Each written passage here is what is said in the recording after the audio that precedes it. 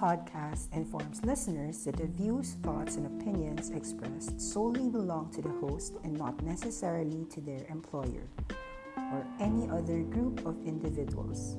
It is not a research report, it is not a recommendation to buy or sell any security. It is for informational purposes only and should not be construed otherwise.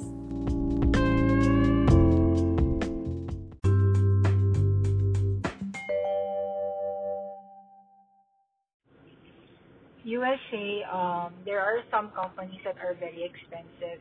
Beyond Meat from IPO 25, now it's approaching 200.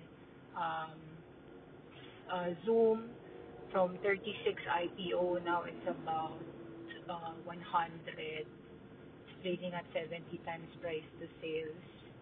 Um, Another expensive name is PagerDuty. Another expensive name is Slack. Another expensive name is CrowdStrike. These five IPOs, try not to touch them. Sometimes the reason why they continue going up is number one, some people might be shorting them, which is wrong because they are not being aware of the float of these names. Um, there's a lot of there's a very few share count, especially in Beyond Meat, in terms of supply. So when retail people are buying, they will end up having to buy the very little shares, which causes a short squeeze.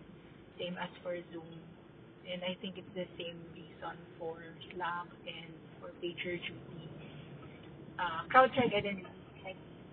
Uh, you have to just be very careful and stay away from these names. Just be careful.